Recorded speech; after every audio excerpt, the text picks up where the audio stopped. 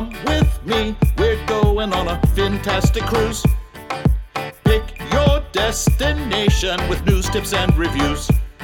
But here is an item you might not have thought of. All of the things under the water. Nature surrounds us with elegant features. You can't go on a cruise and not see the creatures. So let's make some magic, let's get ecstatic. Instantly classic, maybe romantic. The wildlife around you, cinematic on your fantastic cruise. Bon Beanie, everybody. Welcome to another episode of Fantastic Cruising. I hope everybody had a wonderful Halloween. Maybe we should just do another Halloween episode. Okay. No. Okay. All right. But hey, listen, I hope everybody did have a fun and safe Halloween. Also, Inktober is over. Fantastic Inktober for me and some of you that were participating in that. Thank you to everybody who did participate in Fantastic Inktober. Don't forget to check out those fantastic drawings that are still over in the Fantastic Cruising community. Where can they find the Fantastic Cruising community, Kimbra? On Facebook?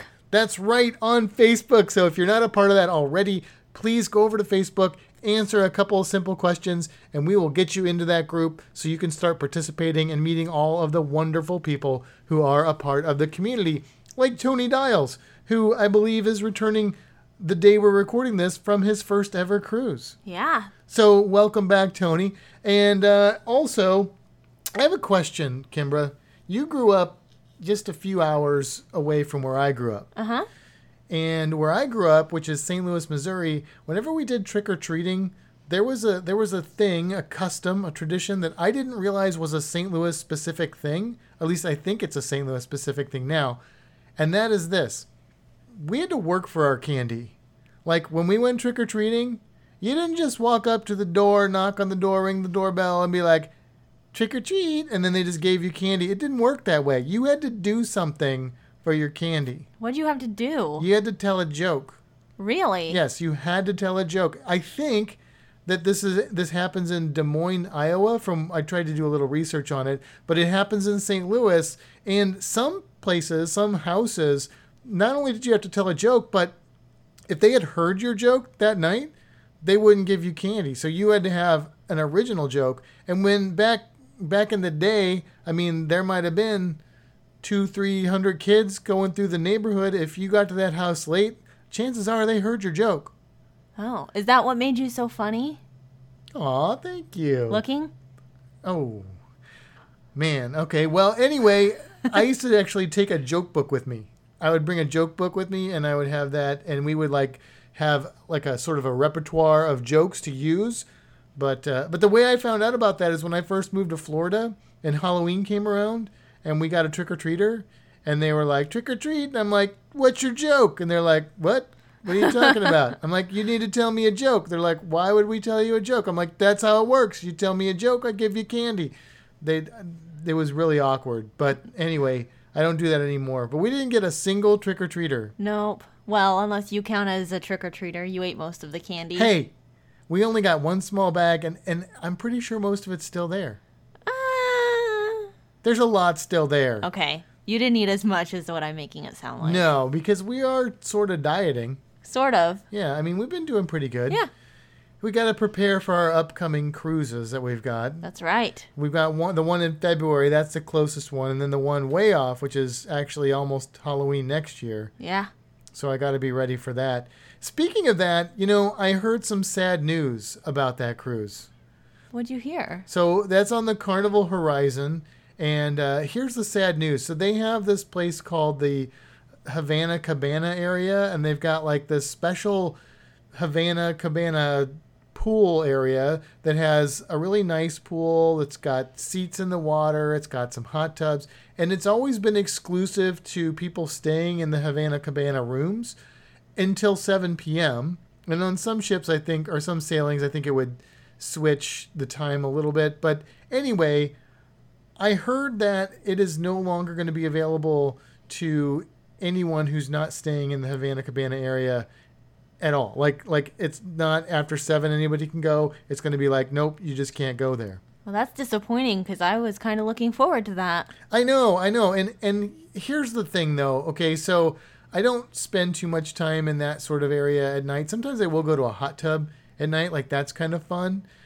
But at first I was really bummed out, and then it occurred to me that when I sailed on the Vista the last time, I wasn't in the Havana Suite area, and I didn't really take advantage of it then. So I guess it's probably not that big of a deal because I didn't use it. I probably wouldn't use it. But still, it's like you're taking something away from me. Right. It's like, what if I wanted to try it and choose for myself if I liked it or not? Right. I mean, it is a nice area. It's on the aft of the deck and everything. There are some other nice areas on the Vista class ships that are pretty nice. But yeah, I thought that was kind of interesting. So no Havana pool area on the next cruise. I'm sure there's other pools we can jump into. There sure are. Now, speaking of our upcoming cruises, if you are curious about when and where we are going, go ahead and go over to the Shipmate app. It's a really fun app to track your cruises, and you can look at itineraries for cruises. There's a lot of information on there, and you can find me over there as Fantastic Cruise. I couldn't get the ing in there. It wasn't enough. It was too many letters. So Fantastic Cruise, friend me over there, and you can see all the cruises I'll be going on. And for Kimbra, what's your Shipmate? It's Kimbrinos. How do you spell that? It's Kimbrinos. So Kimbrinos, and you can figure out what we're doing. Friend us, and yeah, it's a lot of fun. It's a really cool app. If you haven't checked it out, there's a lot you can do with it, and it's pretty nifty. Yeah, and I only have one shipmate, so I need some more. Oh, that's so tragic. You only have one shipmate? You. Is it me? I was It's going to you, say, I yeah. hope it's me. Yeah, so go find Kimbrinos over on Shipmate, and if you haven't found me yet, find me Fantastic Cruise Shipmate. Now, another thing that you can do to help us out is leave us a review, and we are looking for feedback. One of the best ways that you can leave that feedback is going over to iTunes. If you listen to this podcast on iTunes, or if you just have an iTunes account, that is super helpful. You can leave star reviews and words, which are really nice, but really any kind of feedback that you can give us, we would love to hear it. Let's jump into our main topic of the podcast. It's sort of a multi-part main topic, and it has to do, first of all, we're going to start it with a poll that I put on the Fantastic Cruising community a little while back, just like I think last week at some point. And I was asking if there are any real water creatures that people were afraid of, kind of going with the Halloween momentum and such. So, of course, I put some suggestions in there, and then I allowed people to add their own, and we got some votes on it. So what I want to do is read through the votes and just some of the comments that people made, and then we're going to talk more about these different creatures. So what we can do is start at the bottom of the list, and the ones that just got like one vote. I don't think any of them got no votes. Everyone got at least one vote. It looks like most of those were from Anne from Ship Shape with Anne and Steven. She's apparently afraid of almost everything, but not the bottom one on the list, which actually is just tied with a bunch of other ones. And that was submitted by Sue from Australia, and she says water itself. Now, look, Sue, I don't know, you're in Australia. I don't know what they consider creatures over there. Yeah, I do. I know a lot about creatures in Australia. Water ain't one of them, but I take your point, fair point, and maybe in a way that makes more sense than some of the other ones. So we'll say water itself made the list. I bet she's really dehydrated. Ho, that would be bad. That would be pretty bad. Now, some other ones that just got one vote: sea urchin, stonefish, octopus, scorpionfish, and those are all the one votes. Now we'll go up to some that got a few more votes, and that would be the more specifically added by Mike, blue-ringed octopus, which is the only octopus anybody should possibly be a little bit afraid of. But even those, we're going to talk more about them in a little bit. Now, I put in the answer cone snail, but it auto-corrected to cum snail, so it's like, I don't know, cone. Anyway, cone snails are a thing, and a couple people put those down there. Lionfish is on the list. That is a scary one. Maybe not for the reason that most people think, but lionfish are kind of scary. Barracuda. Barracuda, I was happy to see only got a couple votes. Yeah. Because barracuda really are nothing to worry about. Again, we'll talk more about that in a bit here. Now, moving on to a few more. We've got fire coral, which I think should be higher on people's list of things that could actually be something they would need to be concerned about as far as like personal safety, but not terribly threatening. Stingrays also, I think, got about 3 votes for these guys. Not too bad. And then somebody added, oh, that was me, alligator crocodile. I didn't add it right away, but I did put them in there. I was thinking cruise animals, so I was thinking more saltwater. Now, there are crocodiles in saltwater, so I guess it should definitely apply. So alligator and crocodile got, I think, about 5 votes. And then Chad added lamprey. Do you know what a lamprey is? I didn't. But that picture that he posted was pretty creepy looking. They are very, very creepy. And they're so creepy that they got a good 5 votes there. Moray eel came in with about 6 votes. It's a moray. That's a moray. And then electric eel. Electric eel got 8 votes. We're going to talk about these eels, see what eels you. Jellyfish got, 9, 10, 11, 12 votes there for the jellyfish. Portuguese man-o'-war, which is not the same as jellyfish, got quite a bit more than that. Actually, it looks like they came in with about 19. So we went from 9 to 19. Sea snake. Now, when we talk about this one really surprised me. But sea snake got, 18, 19, 20, 21 votes for sea snake. And then, of course, what would be number 1? But, of course, sharks. Sharks got 26 votes. That's a big jump from the top to the bottom. Yeah, it is. So thank you, everybody that participated in this poll. And there were some comments left, and some of them I thought were pretty interesting. By the way, I didn't vote for any of these because although I do respect them and give them space in some cases, I'm not technically afraid of them. And I'm not saying that because I'm like a tough guy, because I'm not. I'm afraid of lots of things, but not these animals. I understand that if I know what they are and what they do, I can avoid their dangerous properties and be fine. I didn't vote either. You didn't vote either? You're not afraid of any of these? I'm not. Spiders weren't on the list, or you would have put that them down. Well, yeah, but I'm not afraid of any of these animals. How do these you feel about animals either. sea spiders? They're not technically spiders, but they aren't. They're in the same bigger group. I don't really want to see any spiders. I see what you did there. Now, my mom actually tuned in on this, and she said that her son made her watch Jaws too many times when he was a kid. That would be me. And, yeah, come on, Mom. Did I make you watch it that much? I don't remember making her watch it that much. I did see it when I was a small child at the theater. That's going to date me a little bit there. But I was very young. I was like 4 years old or something when that movie came out, so...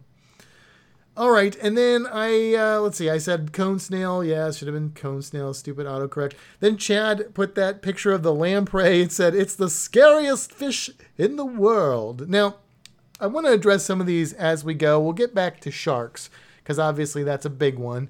But the lamprey is terrifying looking, as you said. But in reality, not really anything that anyone needs to be worried about. Lampreys...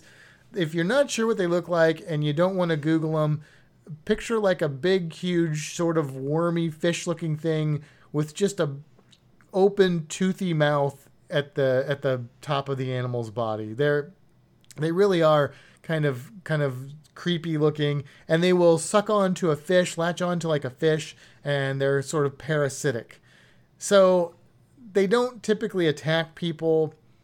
Only under weird circumstances, and even if they do, you just pull it off. It doesn't feel good, I'm sure, but it's not like life-threatening or anything like that. So yes, Chad, I agree with you that they are creepy looking, maybe the scariest looking fish in the world, but not actually scary. Now, Lauren said alligators because the rivers have terrible visibility. So if you are in an area that has crocodiles or alligators, especially if you're cruising over in, say, Australia or somewhere in the Pacific over there where saltwater crocodiles are, it's definitely an animal that you want to be careful about if you're in their habitat. There are American crocodiles in the Caribbean that have attacked people. It's definitely a thing that happens. Not typically in any places where cruisers are, but there are instances like that. And if you go to like Belize, I did the river tour, and you can see where they have like little mesh fences where the people go down and still do their laundry in the river, and they have those little mesh things around there because there are crocodiles in the river. So I think that can also apply to people that are sailing out of like Florida. So think about people that sail out of Tampa. They might come visit Tampa first. So yeah, alligators might not happen while you're on the cruise, but it could happen before or after you're on the cruise. Absolutely. Now, the good news about alligators is alligator attacks on humans are extraordinarily rare, but they have occurred. And the thing I would tell you about any crocodilian species is it's really important not to feed them, because this is how we turn an animal that would normally not be dangerous into a very dangerous animal. They sort of learn that humans go along with food, and then they can kind of make a mistake. There are crocodiles, though, like the saltwater crocodiles in Australia, the Nile crocodiles in Africa, that will just straight up eat you. Like it's not a mistake at all. And even the American crocodiles in certain areas can be a little bit of a problem. So just know what's around there. One thing I don't want to do with this list is I don't want to make people's fears worse. I'm hoping to have the opposite effect, but I feel like saying that there are crocodiles that'll straight up eat you might not do that. But look, if you're in Australia, yes, you should not, they will eat you. So you should have that respect or fear if you're over there. Now, let's see. Dale said jellyfish because they hurt. He respects them and tries to avoid them. Jellies are definitely something we're going to talk about in more detail. Absolutely. Brian said he chose sharks, but only bull sharks due to poor visibility where they hunt, and tiger sharks because they seem aggressive and humans are fair game. Sharks in general are very cool. He's dove with them in the Bahamas, and it's one of his favorite dive experiences. So, yeah, Brian, I mean, in the Caribbean, shark attacks are nearly unheard of. There is one, and somebody else brought that one up, but they're extraordinarily rare, and that is probably mostly because of the good visibility. When shark attacks do happen, it's usually in poor visibility, and sharks probably making mistakes. They're not like the couple crocodile species that just want to eat you. They're not looking for you as a food source, but we'll probably talk a little bit more about sharks as we go on. And then Liz said that she got stung by a Portuguese man-o-war. If you're listening over in Oz, those are the blue bottles. And she said that she got stung in Hawaii, and it was no joke. She'd rather get bitten by a shark. And they do have a very painful sting. We're going to talk more about those as well. Kimber, have you ever seen like a jelly in the wild or a Portuguese man-o-war in the wild? I've not. I've seen a dead one. Yeah. A dead jelly. Yeah, we saw those on your birthday last year, yep. Right? Just the mesoglea stuff from moon jellies. Yep. But I have been stung multiple times by jellies. I have not been stung by a Portuguese man-o-war, but I have seen them dead on the beach. I've not seen one live in the water. Well, again, we're going to get more into that in a bit. Now, Richard posted a shark attack that happened in St. Pete Beach a while back, and it's kind of funny because, well, I mean, the shark attack's not funny, but it was an elderly person, and the little snippet link has a picture of Queen Elizabeth II. So I don't know. She was not attacked by a shark, as far as I am aware. But yeah, I mean, shark attacks are pretty rare in Florida as far as like dangerous ones. This was a fatal one, but they do happen on occasion. And then James said he almost got stung by a Portuguese man-o-war. He's kind of responding to Liz there, but he was warned about it by his brother. And then we got David from Oz. David and Sue, they're a pair. And he's talking about over in Oz. Of course, everybody knows, everything in Australia is out to kill you, that sort of thing. I think there's a bit of exaggeration there, but there certainly are some dangerous things over there. Now, David says he's been body surfing, or he used to body surf when he was younger, and he's still a little bit when he was older, and he never really thought about it too much. He would swim out for 100 meters or so offshore and bob around, probably akin to the last crunchy bread roll on the ship buffet waiting to get taken. I don't know. I think Aussies just have it in their blood. Like they're just like, this is what we're used to. It's just part of life. And he even said it was kind of like a rite of passage or something like that. He actually mentioned the 2 English holidayers got bit though, right around this time. So yeah, shark attacks are a real threat in certain places more so than others. But again, we're going to talk about the statistics of that a little bit and how much you really need to worry about that, especially in the Caribbean. Now, Carrie posted something that I did want to bring attention to. She said her daughters would love to go snorkel in Nassau, but she's a little bit nervous about the shark attack that happened several months ago. So let's talk about that for a second. Do you remember that shark attack that she's talking about? I do remember it. It was a little fishy. Oh, it was a little fishy. And that's not to make light of a tragic situation, but basically there was a young lady who was killed by tiger sharks, and it was a really strange occurrence. And I haven't seen any follow-up on that, but at the time there was a lot of speculation about whether those sharks had been fed, or there was, I don't know, they were on some sort of swimming with pigs sort of thing, or I don't know. There was a lot of conflicting data, and I don't know. I haven't followed up to see if there was anything that came out of it, but it was an anomaly. So I would say don't worry about that. If you're in the Caribbean, you don't need to worry about shark attacks. What do you think? Did that scare you from snorkeling in the Caribbean? Nope. I jumped in. You've gone, but you haven't gone since then, have you? Oh, no, I guess I haven't been since then. But you would still go? Absolutely. That's good. That's good. Otherwise, we'd have some issues there. But yeah, so look, I mean, not going snorkeling in the Caribbean would be akin to being afraid because you heard somebody fell and died by hitting their head on a toilet seat and then not going to the toilet. Like, it's actually statistically, you're more likely to fall and die from toilet seat than you are from shark attack. That's a crappy statistic, right? Oh, Matt. It stinks. Anyway, don't worry about the sharks. That's all I'm trying to say. Don't worry about the sharks. At least not there. I mean, if you're in South Africa surfing, maybe we'll get into sharks a little bit, but not in that way. Anyway, York said anything in the water that looks like a snake or an eel. Okay, we had a lot of responses to different eels, and sea snakes came in surprisingly high up. And then Jody says sharks, not afraid of all sharks, wouldn't really not like to run into a great white tiger or bull shark while diving. However, Jody would dive while in a cage with those animals. I would love to see any of those species of shark while diving. I don't know if I would. It depends on the circumstances whether I would need to be in a cage or not. Anne says she's just scared of everything but fascinated by all of it. Well, I'm glad you're at least fascinated by it and not just afraid of it. And then here's Sue's explanation for being water being the answer that she gave. She said, "I am no water baby, so getting me to go in would be frightening enough." And she says even poor David had to go do the underwater submarine tour on his own. So she is just not at peace with the water. And finally, Adrian says, jellyfish and Portuguese man of war, I hear the sting hurts. All right, well, that's a lot, but let's break it down. Okay. So first of all, I like I said, I want to make sure that everybody is coming away from this with less fear, not more fear. And I feel like the biggest way to conquer fear is through education, knowledge, right? Because we're afraid of things we don't understand or things like that. So maybe sometimes we're also afraid of things with huge teeth. But that's a whole nother thing. Like vampires. Like vampires, yeah. Anyway, let me just knock a few of these off the list for you right now. Now, not all of these had a lot of votes, but let me just go through my list here that I have. Barracudas. If you are afraid of barracudas, I have good news for you.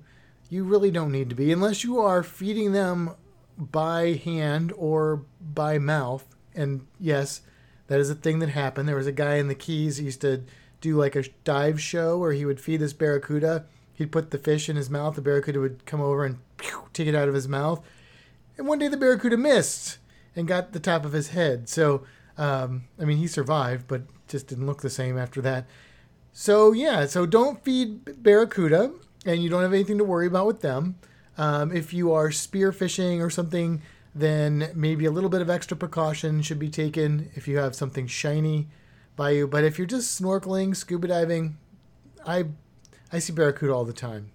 Nothing to be worried about. The lamprey we covered, not anything to be concerned about, although they are an invasive species and they are wreaking havoc on the native fish population. A lot of that's commercial fish. So in a way, maybe that's more to fear than actually themselves. And they do look terrifying.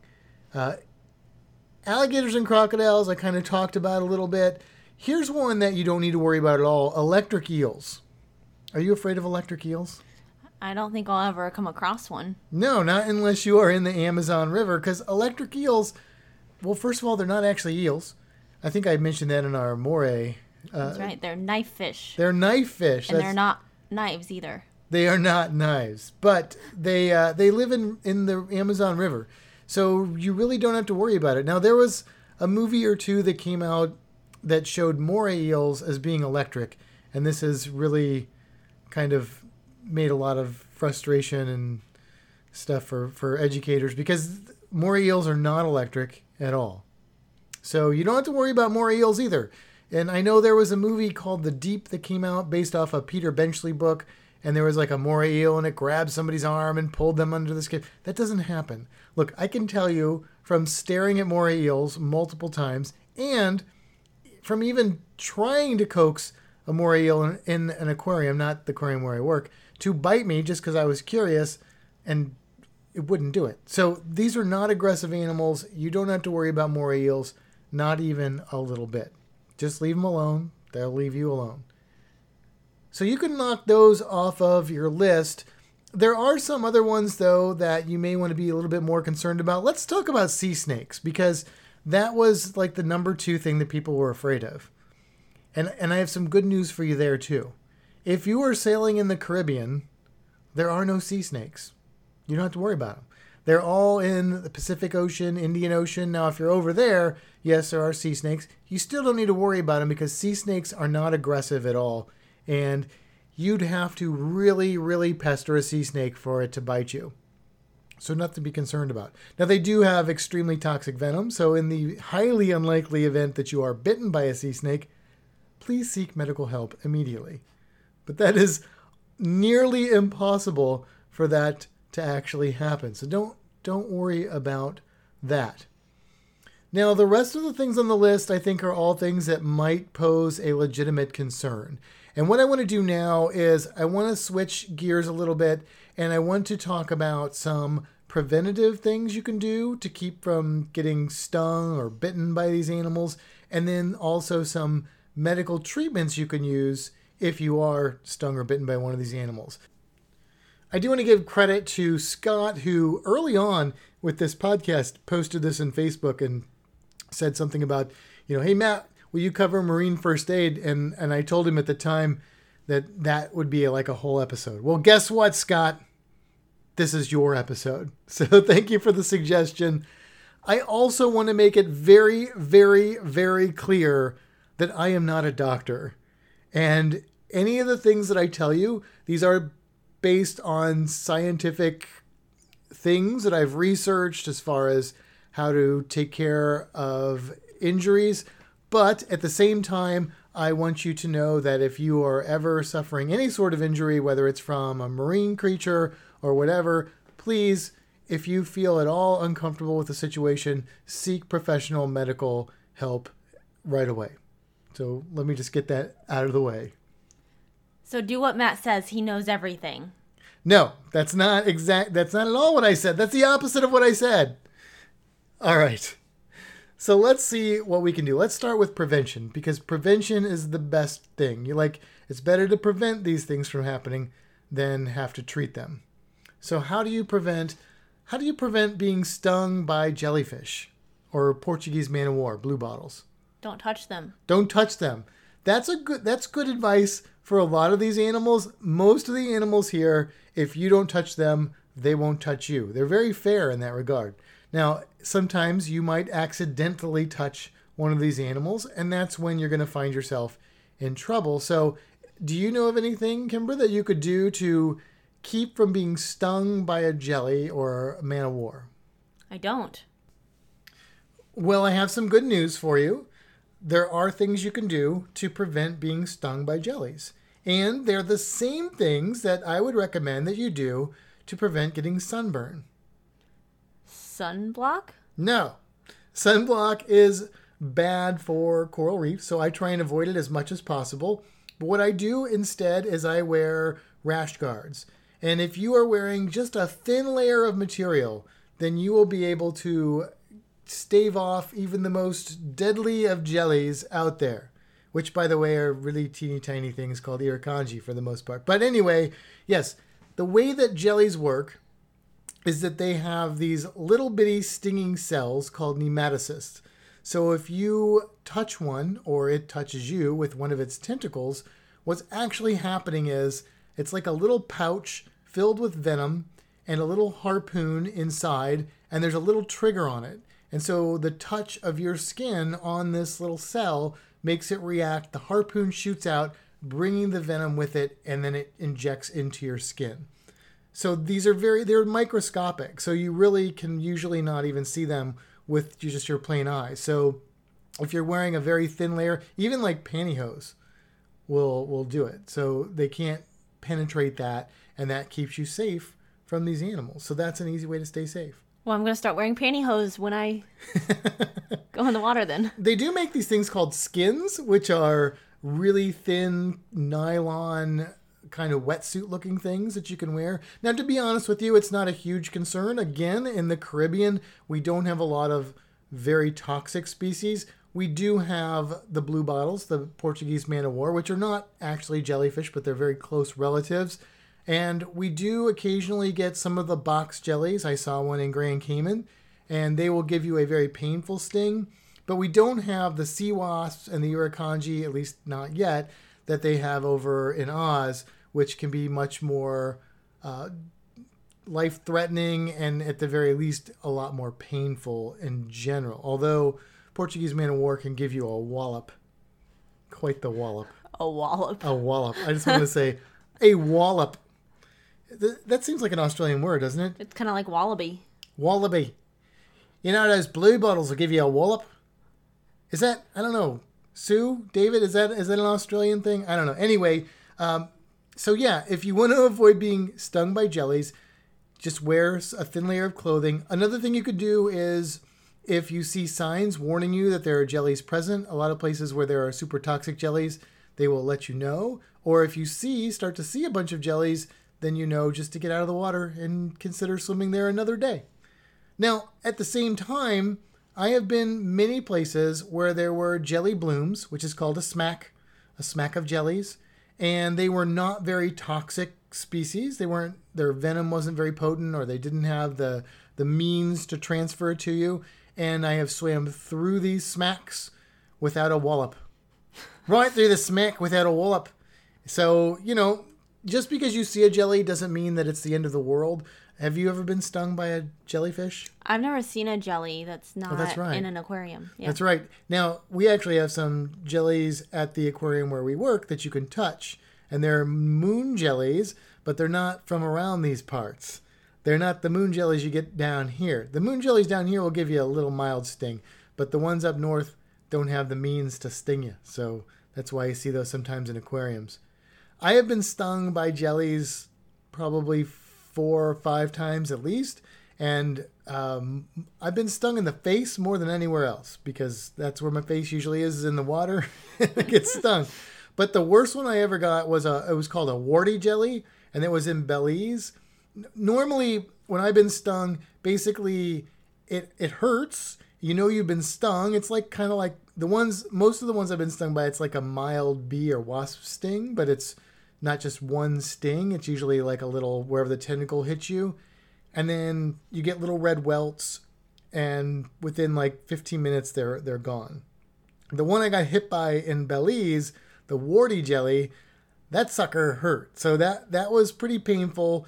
That it didn't like freak me out or anything, but it was definitely a different kind of experience, and it welted up, and those welts lasted for a couple of hours. Now I know if you get hit by one of those Portuguese man-o'-war, it's supposed to be even more painful than that, and it'll last a little bit longer. But now, Kimbra, let's say that you are stung by one of these jelly species. Or, ouch! Yeah, or more likely, let's say that I'm stung by one of these jelly species. How do you treat it? Do you know? Leave you in the water and run away? That is not the correct answer. Pee on it. No! I'm just going to say this right now. None of the remedies for any of these marine creatures is peeing on the wound, okay? Don't do that unless you're just weird and into that. But don't do that to try and help the injury because it's not going to do you any good. Okay, so for jellies, and Portuguese man-o-war, there has been a lot of controversy over the years, and some people think that certain species need to be treated differently. There's still a little bit of that going on, but there has been some pretty hardcore science done in the last couple of years, especially over in Hawaii and Ireland, actually, looking at how to actually treat a jelly sting or a blue bottle Portuguese man-o-war sting. And it turns out that the consensus is the best way to treat it is with vinegar, and the strongest vinegar that you can find. And you want to pour that vinegar on there. The reason is it will deactivate those nematocyst cells, or it'll at least start to deactivate them. Once you've soaked it in vinegar for a little bit, then what you want to do after that is gently apply heat, and the way to do that is with hot water. Okay, what you don't want to do is you do not want to put any kind of pressure on the wound. You don't want to put fresh water on there, because sometimes fresh water will cause nematocyst cells to fire that hadn't fired already, so you're actually stinging the person even more. Seawater may do that, or even if it doesn't do that, it may just spread the tentacles that are still on there where the cells haven't activated. So most people will say not to use seawater, although some still say to use seawater just to wash the tentacles off. One thing that sometimes people will recommend is using like a credit card or something to scrape the tentacles off. But the researchers found that a lot of times that will just cause those little nematocysts to fire, and you'll end up getting stung even worse. So your best bet is vinegar, and then hot water for the pain, and then just like ibuprofen and stuff like that to feel better afterwards. You can, once you've done the vinegar, take a tweezers or something and try and very carefully pull the tentacles off if they're still like draped over. Every time I've been stung, like the jelly went away and took its tentacles with it. I've never had them stay stuck to me, so I don't know how that works exactly, but apparently it's a thing that can happen. So, get those tentacles off you after you do the vinegar. Now, since we are talking about jellies and Portuguese man-o-war, let's just stay within that group of animals, which are called cnidarians, and they all have those stinging cells in common. And the other ones that you may have to worry about are, one would be sea anemones, like Nemo's home. Anemone. Anemone, yes. But you don't really have to worry about those for the most part, unless you're like in the Philippines. There's an anemone over there called a flower anemone that apparently has quite a wallop. See how I did that? Mm-hmm. Worked that in there again. But our anemones over in the Caribbean, and most anemones throughout the world, are not very stingy. They do have nematocyst cells, but most of them you wouldn't feel at all. Maybe it might feel a little sticky. There are a few that might give you a tingly sensation, but that's it. So not too much to worry about from anemones. Fire coral, however, is a whole nother thing. Now, fire coral, not actually coral, but it is a close relative of real coral, and it gets the name fire coral because it is actually on fire. It's on fire in the water? No, I'm just kidding. It's not on fire at all, but it does have nematocyst cells, and it can sting the wallop out of you. No, it just gives you, it's lots of wallops. It's walloping. And this is the thing that if I was going to check off afraid of something on the list, this is the one I probably would have checked off, simply because I have been hurt by fire coral more than any other marine life. And you see it everywhere. Basically, when you see something that looks like coral, and it can be different shapes, it's kind of a mustardy yellow color, and it just encrusts whatever is around it. It might be coral that was there that it's encrusting. It could be the side of rocks. It could be the side of a shipwreck. It could be just about anything. It's super, super common. Now, if you touch this stuff, even sometimes if it's just in the water and you're sensitive, you might get a sting. And it's not like the worst sting ever, but it doesn't feel good. And that sting will last for sometimes a couple days. I've had it last before it really goes away completely. It's made I've got it on my finger, and it kind of made a little numbness on the finger. So be careful, because if you are snorkeling or scuba diving in most of the places in the Caribbean, you will probably see fire coral. And you shouldn't touch coral ever, even if it's real coral, because you will hurt it. It should be more afraid of you than you should be of it. But fire coral will definitely give you a what? A wallop. A wallop. Now, the thing about fire coral is that it's like most of the milder jellies. You probably don't need to treat it with anything at all. Like, you don't probably need to bust out the vinegar unless somebody's just having a really bad reaction to it. It is possible for somebody to have an allergic reaction to some of these things, which is why I made that statement in the beginning about if you are having more severe symptoms, don't go by what Matt says on Fantastic Cruising. Please consult a professional physician so that you can get treated with whatever needs to be done. But normally, that's not going to be the case. Normally, it's just going to be irritating. Another irritating thing is sea lice. And sea lice are actually little baby jellies.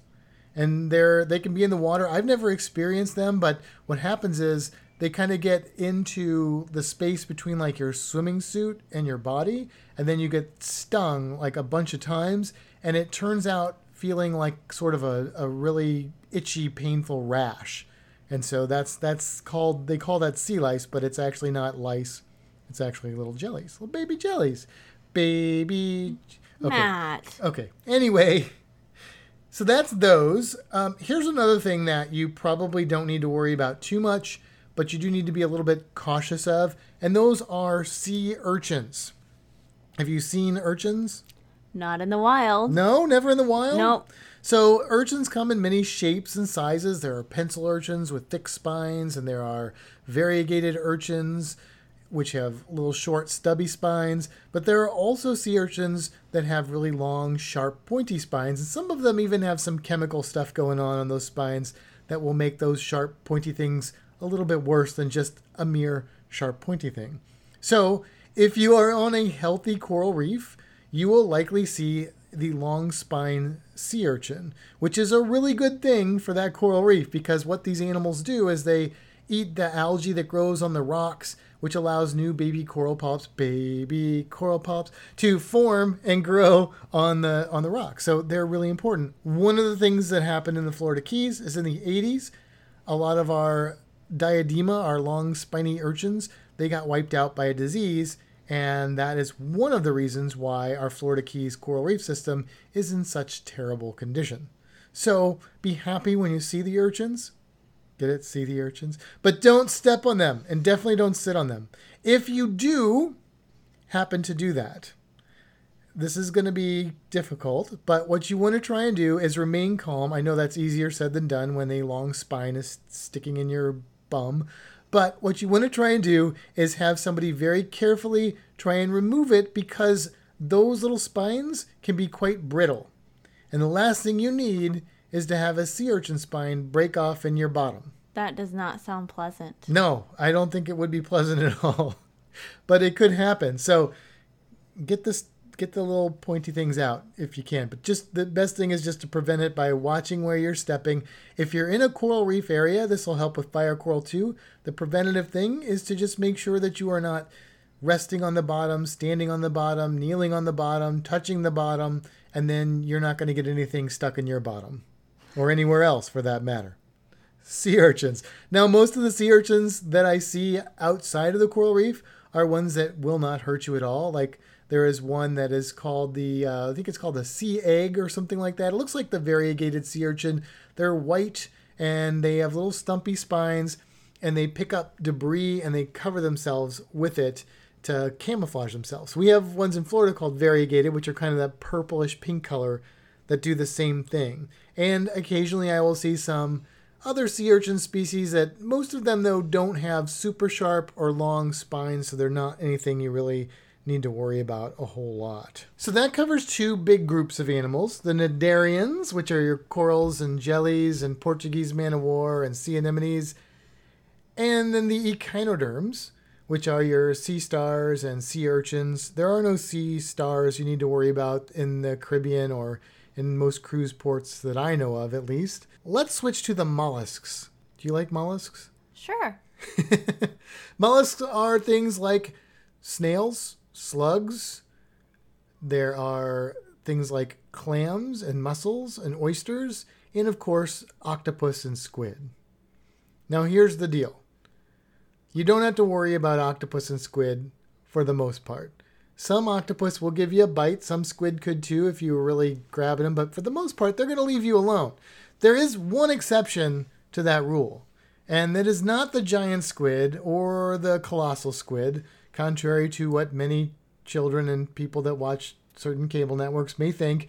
Those animals are in deep water. You're not going to see them. And even if you did, you are not going to be bothered by these animals. The one that you do need to worry about is called the blue-ringed octopus. And they are adorable little octopuses. I'm supposed to say octopuses, right? Octopuses. And they only get about the size of, I don't know, a little bit bigger than a golf ball. And they're beautiful animals. They live on mostly the western coast of Australia. And people see them at the beach and they pick them up because of these cute little octopus, and they get bit. Sometimes they don't even realize they've been bitten because their bite is typically not very painful, but their venom is super toxic. So toxic, in fact, that it can just paralyze their respiratory system and cause them to suffocate. That's one of the worst things that can happen to you with an octopus. That sounds awful. It is awful, yeah. So if you see the cute little octopus in Australia, don't touch it. Australia sounds like a really dangerous place to be in the water. I mean, it can be, but you just got to know the rules. You just got to follow the rules and make sure that you're not doing anything that could get you into danger. Now, another mollusk that you want to be aware of, and again, not an issue in the Caribbean, but an issue in certain parts of the Indo-Pacific, are the cone snails. Cone snails, there are a few species, and they are quite beautiful. And so people pick them up, collecting shells. But the little snail's still inside, and that little snail can pack a what? A wallop. A wallop. In fact, they have some of the most toxic venom of any animal on Earth. So if you get stung by one of these little critters, it may be the last thing you ever do. So if you are in some location that has geographer cones or textile cones, or there's a few other cone snail species, don't collect those with your hands. Not a good idea. Now, if you are stung by one of these animals or bitten by the blue ring octopus, the best advice I can give you is go to hospital right away. There's no putting vinegar on it. There's no applying hot water. There's no nothing. This is you need to go to the hospital so that you don't die kind of a situation. So thankfully, we don't have to worry about that in the Caribbean. But, if you are traveling abroad, you should be aware of some of the local flora and fauna so that you're prepared for that sort of thing, because most of these types of animals, the blue ring octopus, the cone snails, these are cases where people just don't know better than to just pick up these things, and that's not good. Not good at all. Now let's move on to bony fish. Did you know there were some bony fish that can be a real pain? I know of one that I can think of. And that is what? The lionfish? Yes, the lionfish. And they are a pain in more ways than one. One, they're a pain because they're an introduced species into the Caribbean and Florida that are eating a lot of our native animals, and nothing can eat them because they have 11 very venomous dorsal spines on their back. I have seen lionfish in several different locations, and they are not going to come up and bother you, but if you try and mess with them, or if you are fishing and you catch one or something of that nature, you could get stuck. And if you get stuck by a lionfish, you will not die, but you will be in a lot of pain. Excruciating pain. The thing you have to remember about animals that have venoms and poisons is that there is a purpose for those venoms and poisons. And if that purpose is to protect themselves, often it's not going to kill you. It's just going to make it hurt because they're just trying to teach you a lesson. Like, don't bother me. If it is an animal that uses their venom to get their food, that venom has probably got a purpose of killing, incapacitating, and maybe even digesting whatever they are going after. And those are the animals that may be more dangerous. Think of a snake. Snake venom is, yes, it is used as defense, but it's also used as a way to get their food. And so that's why it's a little bit more dangerous, typically, than other types of venom. Of course, there are exceptions to that rule all over the place. But I want to talk about the lionfish because they are an important animal as far as being introduced here and being an invasive species that is devastating to the ecosystem. There are a lot of spearfishing competitions and recipes and different things trying to encourage people to catch and eat these animals, which is good because if you're wanting to be sustainable when you eat your seafood, lionfish out of the Caribbean is one of the best things you can do because you're actually being part of the solution just by eating them.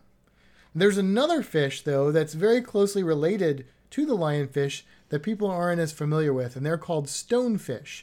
And both the lionfish and the stonefish are in the scorpionfish family. So that's confusing, right? They're all scorpionfish, and they all have 11 dorsal spines that contain that venomous property. The stonefish are really, really good at camouflage. And unlike the lionfish that swim around looking like beautiful turkeys, the stonefish looks like a rock, which is why they call them stonefish. And they sit on the bottom, and you wouldn't even know they're there unless you're really, really looking at them. There's a video I did in Curacao, and I saw the stonefish, and I had to do like 4 or 5 passes on film because I kept losing it every time I turned around. I'd swim and I couldn't find it. And finally I got it and got my shots. But they are very, very toxic in the sense of, again, they're not going to kill you, but they are going to be extremely painful. So watch out for stonefish. The rule here, again, the preventative here is basically if you see these animals, or if you're in an area where these animals are, just make sure that you're not walking around, touching the bottom, and then you're fine. They're not going to bother you. They're not going to swim up off the bottom and attack you. But if you step on one, they will retaliate, and you can't really blame them for that. I mean, I'd probably do the same thing if you stepped on me. Right. I mean, I wouldn't sting you. I think you would. I'd probably bite you. You probably would. Now, here's the thing. I could give you some, I guess, medical advice if you are stung by a lionfish or a stonefish. But the reality is you are going to be in so much pain, you're going to seek medical attention because it hurts really, really bad. So just do that. Do that. And one of the things that you need to keep in mind with almost all of these types of injuries is that there is a risk of things like infection, tetanus. So you may need to get a tetanus shot. You may want to get it cleaned out. Make sure you clean it out. And then if it's a really big puncture wound, make sure that you get antibiotics on there so that it doesn't get an infection. That's probably more dangerous in many cases than the venom itself. And another good example of that is if we switch from bony fish to cartilaginous fish. We're talking our sharks and rays. Let's talk about stingrays. Okay. So stingrays are fairly common throughout Florida and the Caribbean.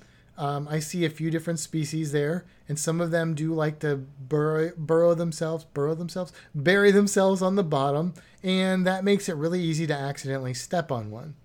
Now, if you step on a stingray, it has a barb, a venomous barb, that's on its tail. Depending on the type of stingray, it might be close to the base of the tail or close to the end of the tail. But what's going to happen is when you step on that animal, or say you grab that animal or something crazy like that, it's going to flick its tail, and then that barb is going to stick you. And it's coated with a toxin, so it's going to hurt really bad. Now, in most cases, in fact, I would say in almost all cases, the only thing that's going to happen is you're going to be in a lot of pain. But, as we all know, Steve Irwin, R.I.P., a crocodile hunter, died from a stingray. And that was a very large species of stingray, much bigger than what you will run into typically in the Caribbean. But if you're over in Australia, that's where he was. And so they have really large barbs, like the size of a knife. And even our southern stingrays that you'll see at the places where you do stingray encounters, I mean, their barbs can be pretty big. And what happened to Steve is he got it right in the chest, and it went into his heart, is the story that I've been told. So if you are stung by a stingray, what will often happen is that stinger will break off because it's made to do that. They'll grow them back. Like aquariums clip the barbs on stingrays and they grow back. Sometimes they even have more than one barb back there. So if that happens and the stinger it breaks off, the way that the stinger is made or the barb is made is it has sort of like barbs going backwards, so when it goes in easily, but pulling it out, it snags on all those little jagged barbs. So it's really hard to dig out of there. You're going to tear your skin apart trying to get that barb out. And if it sticks in your chest, then of course there can be other problems. It's like any stabbing wound. You want to get medical help to get that out because you could start bleeding profusely, which is what happened to Steve Irwin. So what you want to do is wrap that barb with some cloth or something and get to a medical professional as soon as you can to get that removed. Now, if it's a normal stingray sting and you just get stung and it hurts really bad, the best thing you can do immediately is try and clean out the wound real quick with like an antibiotic. But then to get that pain to go away, you want to put whatever was stung in as hot of water as you can tolerate. Now, obviously, you don't want to put it in hot water that's so hot that it burns you. But just like the jelly, hot water is your friend, because what it's going to do is it's going to chemically alter how that venom is working. So it may seem like ice is what you want to put on there, but it's not. Hot water is going to help you out. So if you're at a beach or something, there's a lifeguard. They usually know this, and they will probably have some access to hot water, hopefully, or they can get you some. And then you'll keep that soaking there for maybe up to 20 minutes. Take it out if it still hurts. Keep putting it in there. And look, I would say with any stingray sting, you should probably go and see a doctor at some point just to make sure that it's cleaned out, that there's nothing left in the wound, and that you don't get any kind of infection. Make sure you've got your tetanus shots and all that kind of stuff. Of course, it's best if you just don't get stung. Now, you've been living in Florida long enough, Kimbra, that you should know how to avoid getting stung by a stingray. How do you do it? The Stingray Shuffle. The Stingray Shuffle. Tell us about the Stingray Shuffle. So basically, you just kind of shuffle your feet in the sand, kind of slide your feet along the bottom. And of course, if they know you're there, they're going to move so you don't step on it. Yeah, and it's pretty effective. I have stepped on stingrays multiple times. I've never been stung, but the reason I've never been stung is I've never really stomped on one with a lot of pressure. So I always say you can tell like a Florida person from a tourist when they're doing the Stingray Shuffle, because the Stingray Shuffle done by the tourist looks like a very, very much like kind of like a forward moonwalk. They're literally dragging their feet through the water very awkwardly. Whereas somebody that lives in Florida and knows how stingrays react and things, they will just walk lightly and just make sure they don't pick their feet up and stomp down, and you're going to be just fine. When I have stepped on stingrays, I felt them like even flip and flop under my feet, but I've just never been hit because I just didn't press down with a lot of pressure. So normally they won't sting you even if you step on them, but if you stomp on them. So don't stomp on stingrays. Don't stomp on stingrays. I mean, it's rude, but don't do it. I hope that advice sticks. Matt. Now, the biggest, scariest creatures in the sea, of course, we found out were actually the sharks. And that came as no surprise to me. I know people have these fears of sharks, and you know, there are rare cases when that is justified. But on the whole, sharks are nothing you need to worry about. And as I said earlier, especially in the Caribbean, where the water is warm and clear, and the sharks are not looking for you as a food source, the time that you have to be careful with sharks, and this goes into the preventative part, is if you are spear fishing, then as soon as you catch that fish, as soon as you spear it, you want to kill it in a humane way, and you want to get it to the surface. You don't want to be swimming around with flopping fish on your belt or whatever, because that's just like ringing the dinner bell for sharks. And they're not going to come after you. They're going to come after the thing that you caught. But you know what? In the heat of the moment, you're not that different. And so they may accidentally miss the fish and get the leg or something like that. So if you are spearfishing, that is one of the most common ways people are attacked by sharks, is spearfishing. The other thing is, of course, what? What's the most common activity where people are attacked by sharks? Do you know what it is? Is it surfing? That's right, Kimbra. Whether you use Google, Yahoo, or whatever your favorite engine is, surfing is the most... Wait a minute. No, that's not right. Water surfing. Water surfing. Surfing in the waves, because you look like shark food if you're surfing, like a sea turtle or a sea lion. And you're probably in an area where those animals are living, because that's where the best surfing typically is. In the water? In the water, but also in water where there's lots of waves, which tends to happen in places where there are things like sea lions and sea turtles. And so that's where the sharks are that eat them. And they're going to make a mistake on occasion, and that's when people usually get hurt. So if you're not surfing and you're not spearfishing, your odds of being attacked by a shark, especially in clear water, which is normally where we like to cruise and swim, is extraordinarily limited, very low. You have a really good probability of not ever being attacked by a shark. In fact, I will say this, as much as I scuba dive and snorkel, I rarely even ever see sharks.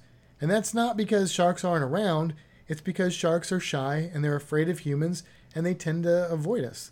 The sharks that I do normally see are nurse sharks, which are, in one sense, some of the least dangerous sharks out there. However, they're also the sharks that tend to bite people more than almost any other shark, because people know that they're not dangerous, so what do? They pester them, they grab them, and then the sharks retaliate. You know what I say to that? You get what you deserve in that case. But these sharks that people are typically afraid of, you're not even going to see them.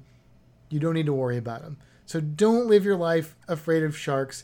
If you get in a vehicle every day, if you do lots of other things that people do every day, it's much more risky behavior than being attacked by a shark, than swimming and being attacked by a shark. It's very, very unlikely to happen. Now, of course, if you are attacked by a shark, like, Matt, you just said it was unlikely. It is unlikely, but let's say that for some weird reason you get attacked by a shark.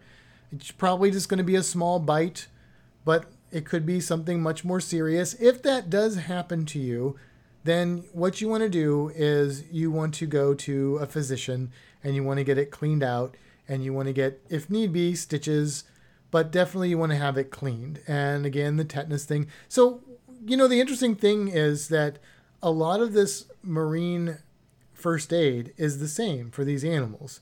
It's usually involves, if it's very serious, of course, you're going to go to a doctor right away or a hospital right away, call for emergency units. If it's not that serious, it's probably going to require something like soaking it in vinegar, hot water to reduce the pain, cleaning it with antibiotics. There are some differences in the different things, but for the most part, those are the basic stuff. And if you need more than that basic stuff, you should be going to that doctor to begin with.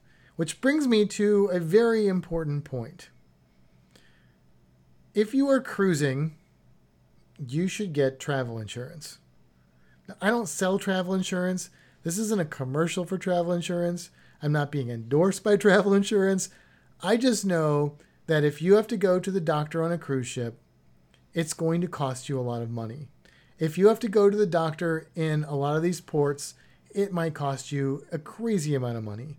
If you have to be airlifted or have a sea rescue on one of these cruise ships, it's going to cost you thousands of dollars. Potentially, we're talking life-changing amounts of money. Super, super high prices. So get travel insurance. It's cheap. It does protect you if you miss your cruise or bad weather. Like, it helps you in other ways. It's good to have for lots of reasons, but the reason that I get it is for the medical thing. I mean, it's much more likely that I would have some other sort of thing happen. Like, maybe I would have like a heart attack or something like that on the ship, or maybe I would fall and break a limb and would have to be treated on the ship, or have to be treated in a port and then flown back or something like that. Travel insurance is going to cover you. Otherwise, it just get really expensive. Travel insurance is important. Okay, we'll get some. All right, well, that was a lot of information, Kimbra. I think we're going to go ahead and wrap it up. We're going to just call the cruise creature this week all the animals we just talked about, or that mostly I just been talking. I feel like I just did a lecture on animals, venomous animals. I didn't even get into the difference between venom and poison. Don't get me started on that. But I know so much now. I hope you guys did enjoy that, and I hope you guys can use that advice. Again, not a doctor, but if you are in a predicament where you are in pain from a marine creature, maybe that'll help you out. But for this episode, we are going to say goodbye. Next week, we are hoping to get a couple of our Fantastic Cruising community on here to get their perspective on their recent cruises. I love that we're getting the community involved with the podcast. I can't wait to hear what they have to say. But until next time, I think it's time to go. So bye, everybody, and see you on the ship side. Have a fantastic week, everybody.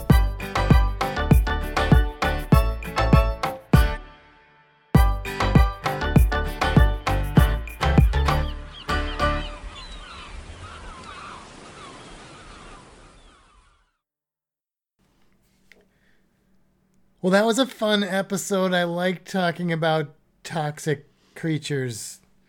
You know, it makes me want to get intoxicated with some of that stuff. What's that stuff we got in St. Augustine? We got some wine.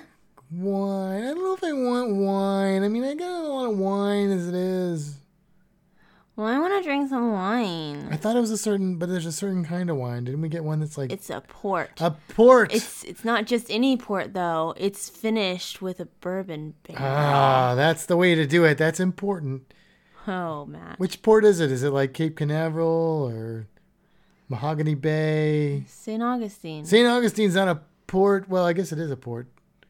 Anyway, we just got a new couch and we got some port and we're going to go watch a movie and celebrate. Yeah. All right. See ya.